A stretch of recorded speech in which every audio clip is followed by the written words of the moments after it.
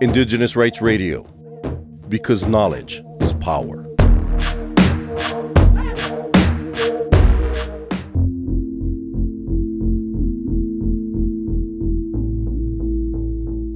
हामी आदिवासी जनजातिहरू पनि विश्वव्यापी रूपमा भइरहेको ग्रीन इकोनोमी अर्थात् हरित अर्थतन्त्र, ग्रीन ट्रान्जिसन अर्थात् स्वच्छ ऊर्जा र ती ऊर्जामा प्रयोग हुने खनिज पदार्थहरूको बारेमा चासो लिनुपर्दछ। किनभने हाम्रो भूमि र भूक्षेत्रमा ती स्वच्छ ऊर्जाको लागि आवश्यक खनिज पदार्थहरू उत्खनन गर्ने क्रममा खानी सञ्चालन गर्ने कम्पनीहरूले हाम्रो स्वतन्त्र पूर्व जानकारी सहितको मन्जुरीको अधिकारको सम्मान र सुनिश्चित गर्नुपर्दछ। स्वतन्त्र पूर्व जानकारी सहितको मन्जुरीको अधिकार हामी आदिवासी जनजातिको लागि विशेष अधिकार हो। यो अधिकारले हाम्रो पुर्खौली भूमि र भूक्षेत्रमा हाम्रो प्राकृतिक स्रोत साधनहरू, सांस्कृतिक सम्पदालाई असर गर्ने गरी कुनै परियोजना सञ्चालन हुने भएमा मन्जुरी दिने वा नदिने अधिकार हो। मन्जुरी र परामर्श फरक हुन्। स्वतन्त्र पूर्व जानकारी सहितको मन्जुरी अर्थात् एफपिक प्रक्रियागत र एक आधारभूत अधिकार हो। स्वतन्त्र पूर्व जानकारी सहितको मन्जुरीको अधिकारका बारेमा अघिल्लो रेडियो कार्यक्रममा पनि चर्चा गरिसकेका छौँ। एफपिकको पहिलो 3 सिद्धान्त विशेष गरी स्वतन्त्र, अग्रिम र जानकारी प्रक्रियागत पक्ष हो भने मन्जुरी अन्तिम तर एकदमै महत्त्वपूर्ण तथा आधारभूत पक्ष हो। नवीकरणीय ऊर्जाको बढ्दो प्रयोगसँगै सन् 2010 यता खनिज पदार्थको माग र आपूर्ति लगभग 50% को दरले वृद्धि भएको छ। प्रविधिको आधारमा विविध खाले खनिज पदार्थको प्रयोग गरिन्छ। ब्याट्रीहरूमा विशेष गरी निकेल, कोबाल्ट, लिथियम, म्यागजिन, ग्राफाइट लगायतका विविध खाले खनिज पदार्थहरूको प्रयोग हुने गर्दछ।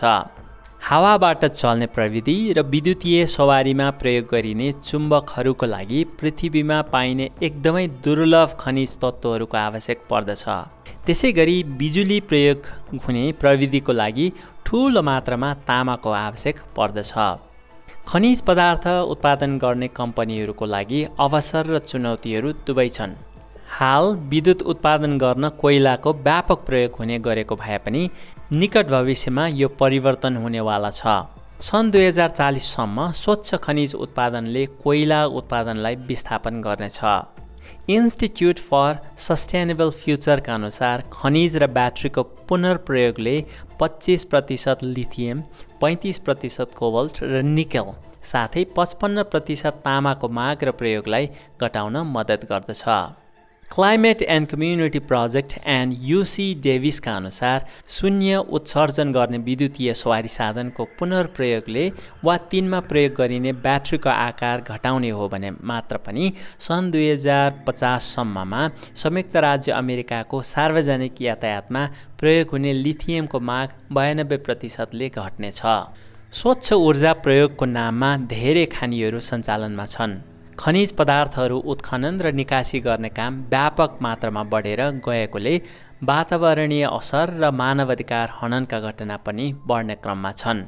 स्वच्छ ऊर्जाको नाम दिए पनि हाम्रो भूमि, भूक्षेत्र, पानी, स्वच्छ वातावरण लगायत हामी आदिवासी जनजातिको अधिकारहरू व्यापक हनन भइरहेका छन्। त्यसैले यो बारेमा बहस र पैरवी गर्न जरुरी छ। किनभने हामीले हाम्रो मानवाधिकार, न्याय र भावी पुस्ताका बारेमा सोच्नुपर्नेछ। अन्ततः प्रभावित समुदायको अर्थपूर्ण सहभागिता, छलफल र उनीहरूको बिना मन्जुरी सञ्चालन गरेको कम्पनीले भौतिक क्षति बिहोर्नु पर्नेछ। आदिवासी जनजातिको अधिकारलाई सम्मान नगरे विद्युतीय सवारी साधन निर्माता, लगानीकर्ता र सम्बन्धित कम्पनीहरूले आर्थिक, राजनीतिक र मानवाधिकार सम्बन्धी जोखिम बिहोर्नु पर्नेछ। साथै उनीहरूको प्रतिष्ठामा समेत आँच आउनेछ। त्यसको एउटा उदाहरण हो संयुक्त राज्य अमेरिकाको डाकोटा एक्सेस पाइपलाइन परियोजना। यो परियोजनामा सञ्चालकहरूले आदिवासी जनजातिको अधिकारबारे व्यवस्था गरे। कालान्तरमा यो परियोजनाले सामाजिक द्वन्द्व निम्त्यायो र अन्ततः परियोजनाले झन्डै 12 अर्ब अमेरिकी डलर बराबरको क्षति बिहोर्नु परेको थियो।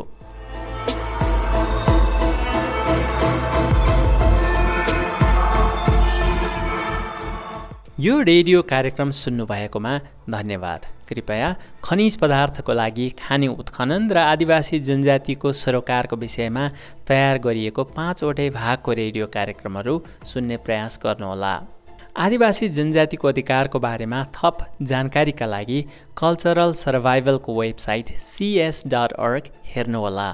साथै कल्चरल सर्भाइभलको फेसबुक, ट्विटर, साउन्ड क्लाउड र स्पटिफाई हेर्दै र सुन्दै गर्नुहोला।